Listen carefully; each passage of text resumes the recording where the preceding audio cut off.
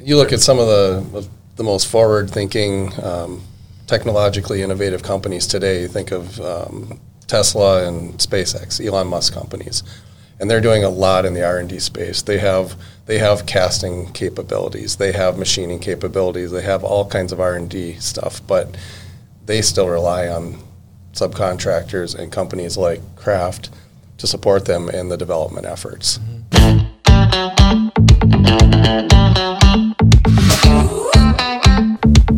This is the Buffalo Community Podcast, all about the greatest small town in the USA, the people in it, and how it all works together. Here are your hosts, Tyler Reese and Mark Benzer.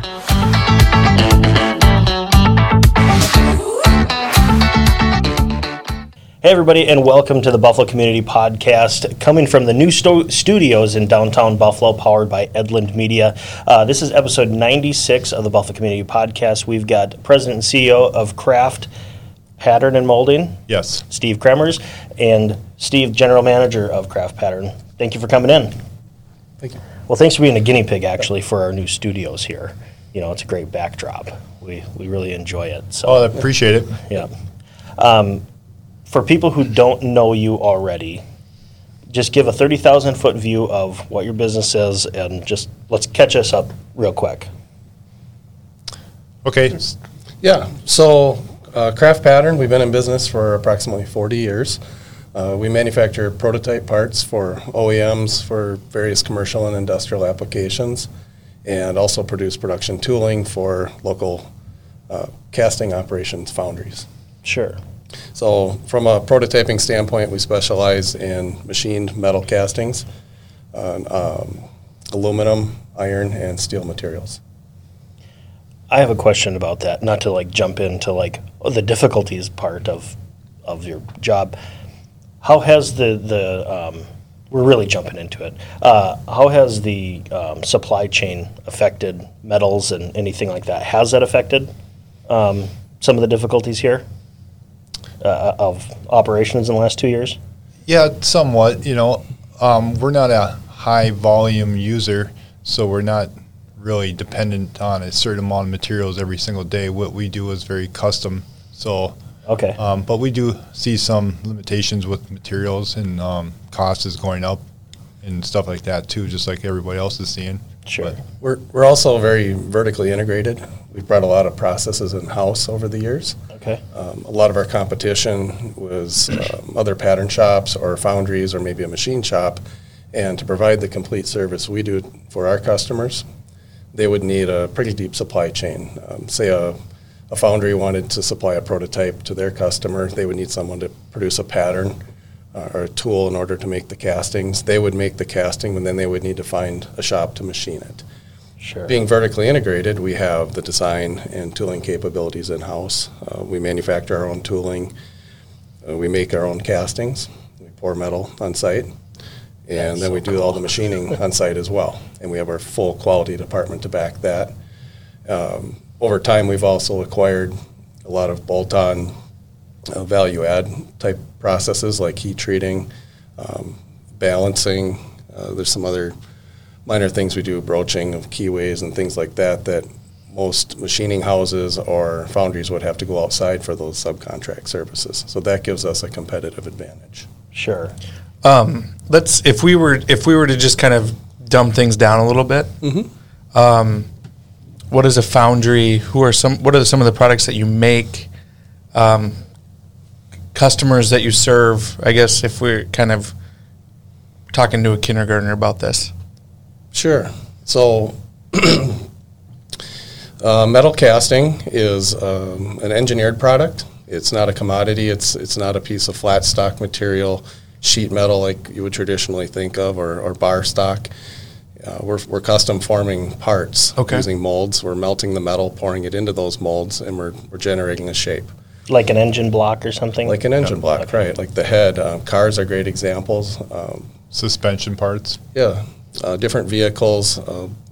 Probably the biggest industry we play in right now is agriculture. A lot of castings used in that industry. Mm-hmm. Automotive, light truck. Sport utility. Utility. You can just keep running down the list. Castings are present in almost any and everything we do. Sure. And your connection with the community. You guys are located in Montrose. You moved out there 10, 12 years ago? Correct. It's been about 11, coming on 12 years, I think now. Yeah, and so we were in a smaller facility in Maple Plain up until about 2011. Like a lot of companies, we experienced growing pains. Got tired of coming in to work every morning, grabbing a forklift and moving everything outside so we could do the work. And then at the end of the day, spending another hour moving it back in. Yeah. That sounds awful. Everybody's looking at each other at the end of the day. Who's going to be the Yeah. lucky guy? Yeah, we're all sneaking out the door not to be that guy. Right. So we started the search for a new facility, and Tony was working with a broker at the time and came across the old stock lumber building in Montrose, and one thing led to another, and we started moving in. Awesome. So why don't we go like into your background and kind of terms of how you got to where you are? Myself? Yeah, sure. Well, it's probably kind of started out when I was in high school. We were just kind of touching on that a little bit earlier here today with the Right Tech. They have an on-job training program back when I was in high school. And there was a program that you can go sign up for that kind of gets you into a career, and then you could naturally get some time off of school. So that was one of my key things, It's like, hey, how I can get out of school early. Yeah. So, and when I signed up for that, I didn't actually have a job at the time to compare to. So they assigned me this job here, and it was a semi-retired guy in Delano that had a pattern shop and a little foundry.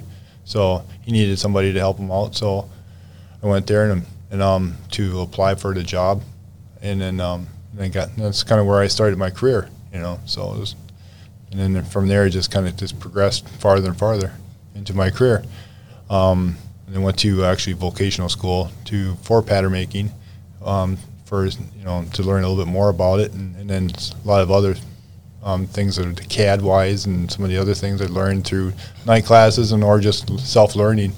Most of it's probably been self-learned, with a lot of stuff that we do, just like a lot of people do, trying to figure out something. In the old school way, before YouTube, before everything was on YouTube. Yeah. You actually had to do the work. You couldn't just go watch somebody trial and error. Yeah. That's awesome. I was looking through your site. You've got some really cool things. I mean, like, as technology has changed from when you started to where it is now, I mean, you're talking about 3D printers as well. Yep. I mean, all of these cool things that, you can go and make anything on those. I'm glad you said, like, the Right Tech Center. I mean, just like, there's an aspect of what you do and kind of a message you maybe want to give to some younger people out there of, hey, college is maybe not your path. There's also manufacturing here, and look what's the cool things that we can do. Talk a little bit about how that technology's changed from when you started.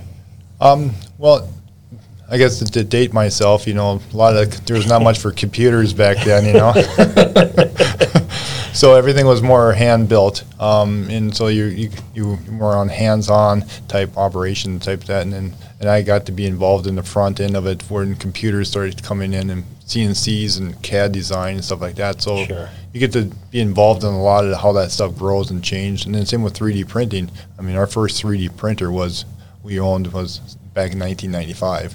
So just to give you an idea, how long 3D printing has been around.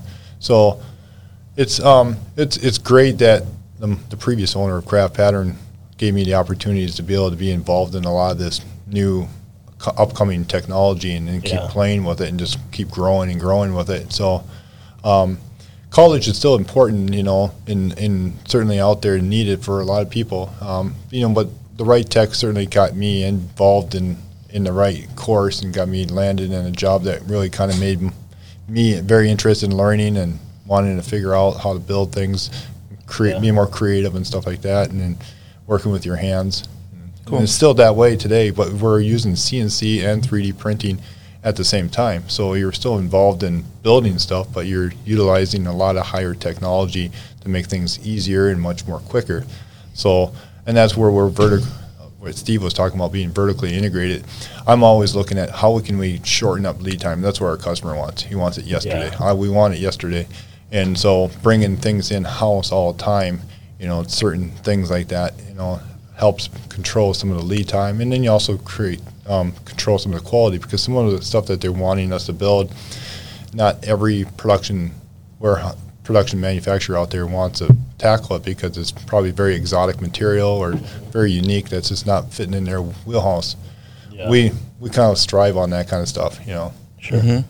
Well, that's a great shout out to former guest of podcast, that CEO program at Right Tech. Cool to see, somebody in the Right Tech program just continue on and turn it into a career.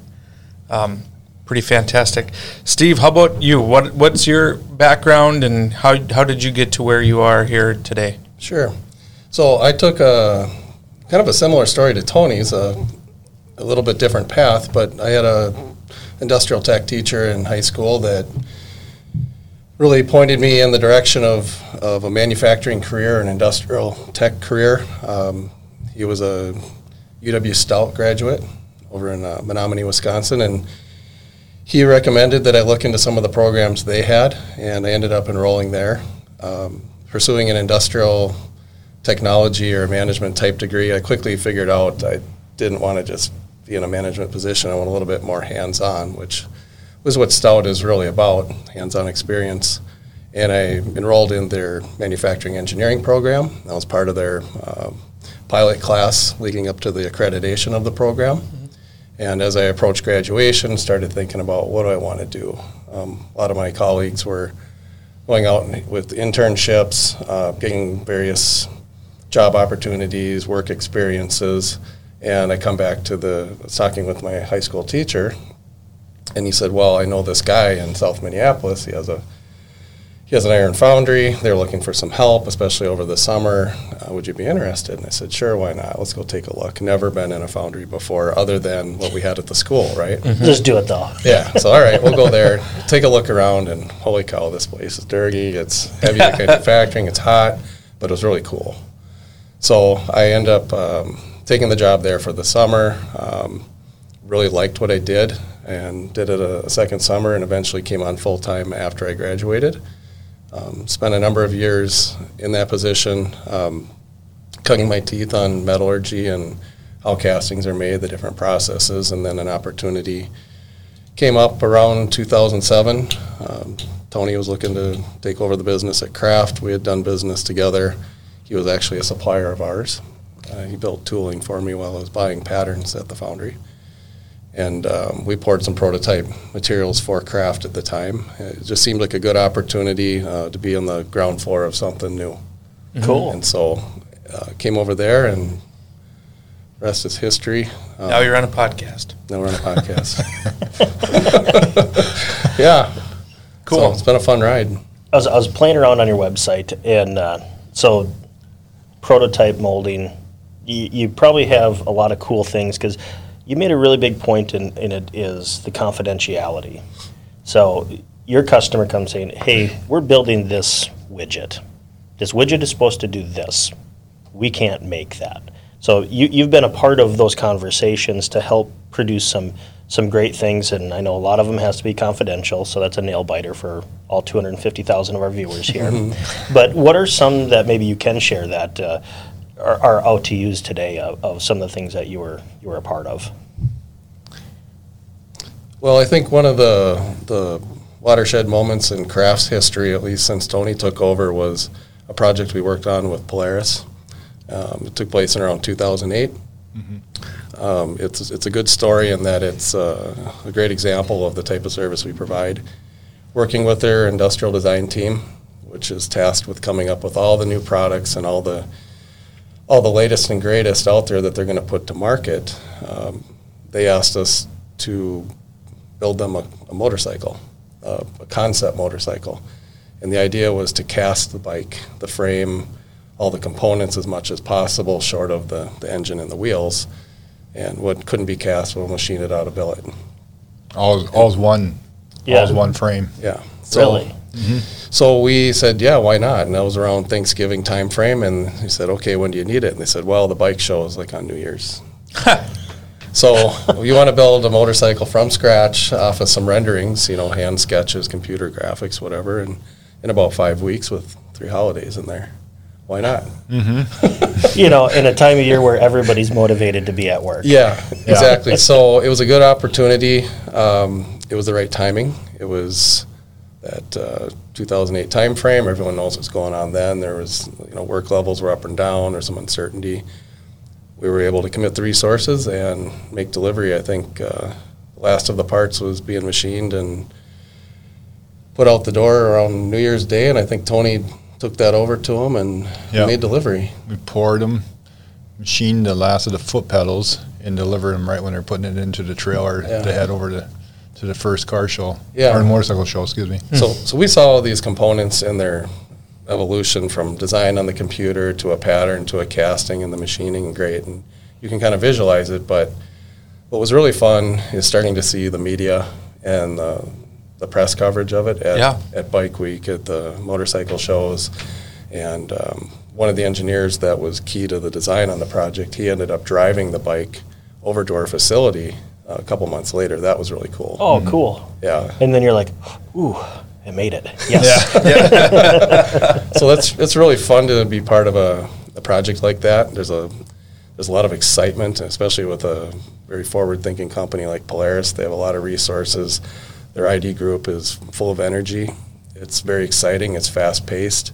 And, with everyone's willing to commit the resources to make something like that happen, you can do some amazing things. Mm-hmm.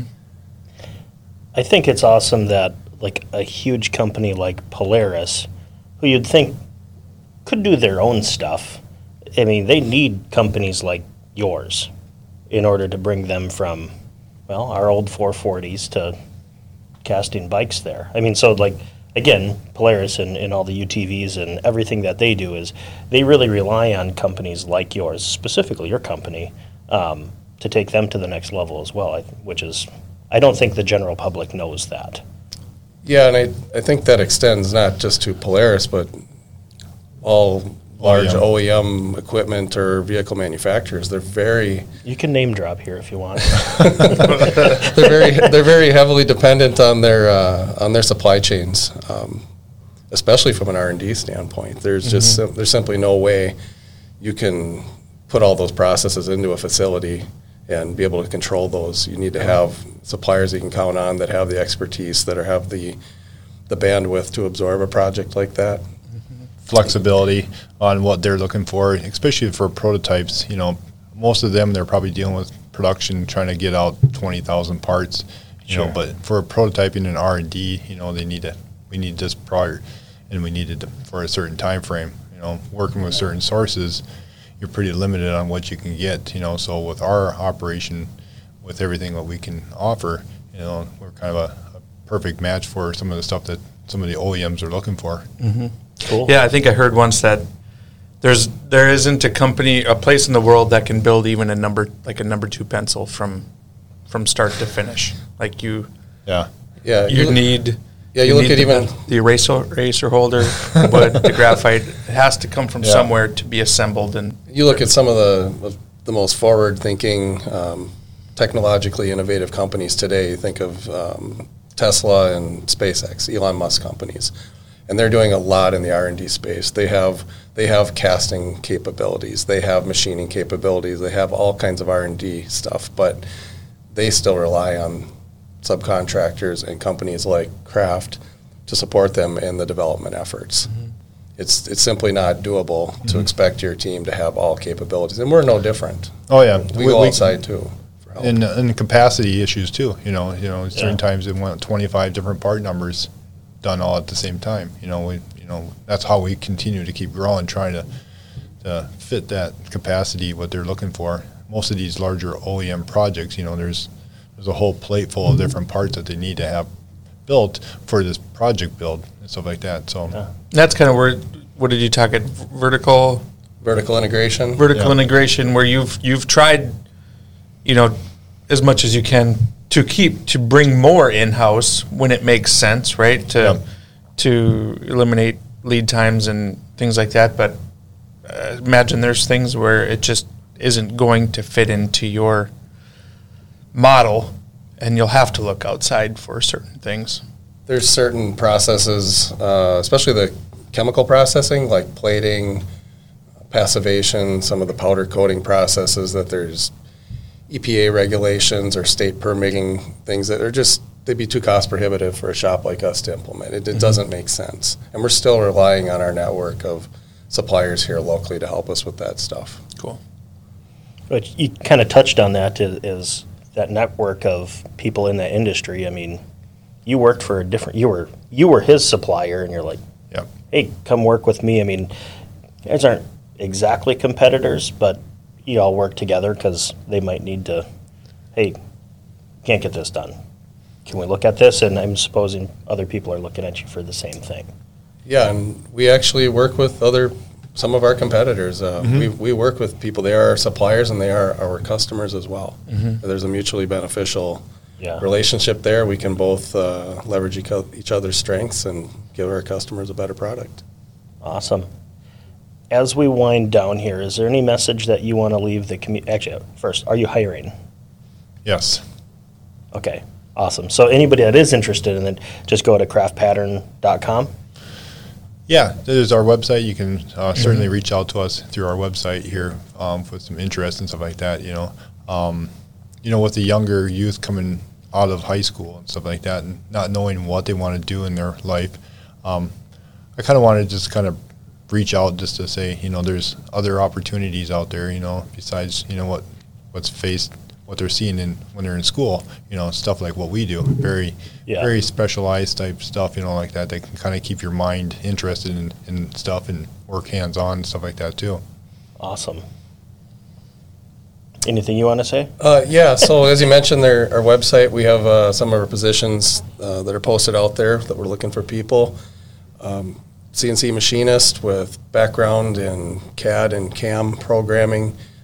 We're not talking old school machinists on a manual mill or a lathe. This is high technology stuff. 3, 4, and 5 axis machining, very complex geometry and materials.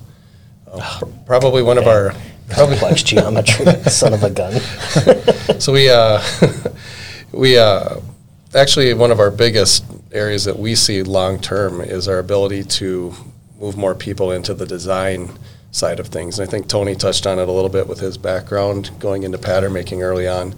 It is I don't want to say it's a dying art, but it's a dying trade in that there aren't at schools teaching that anymore.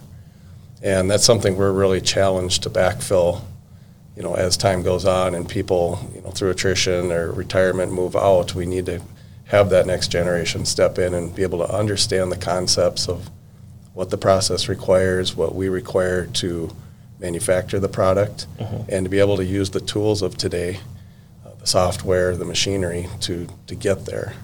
And that's where I think a lot of opportunity exists, especially in the digital age we're in now. Kids love computers, they love technology, 3D printing. We do all of that. And that's our day-to-day job. We see it as our means to generate revenue and an income, but it's also very fun. It can be very challenging, very exciting, very rewarding, and there is good opportunities, like Tony said, for a younger person that maybe isn't on a college track but still has interest in doing this stuff, working with their hands and their mind. Awesome. Working with CNC machines too are very fascinating, just like the 3D printing process. We got 25 machining centers. They're 3-axis, 4-axis, and 5-axis machining centers, so they're taking raw material, putting it onto these machines, and then 3-dimensionally machining these into a pattern, and then creating that yourself. Things like that. It's kind of fun and rewarding. That's so cool. Totally. Awesome. Well, thank you so much for coming in. It's going to wind down episode 96 of the Buffalo Community Podcast. I'm Tyler Reese. I'm Mark Benzer. I'm Tony Kramers. I'm Steve Shade. Thank you very much. Thanks, guys. Appreciate Thank you. Thanks for listening to the Buffalo Community Podcast, produced by Edlin Media. You can find us on Facebook and YouTube, as well as anywhere you listen to podcasts.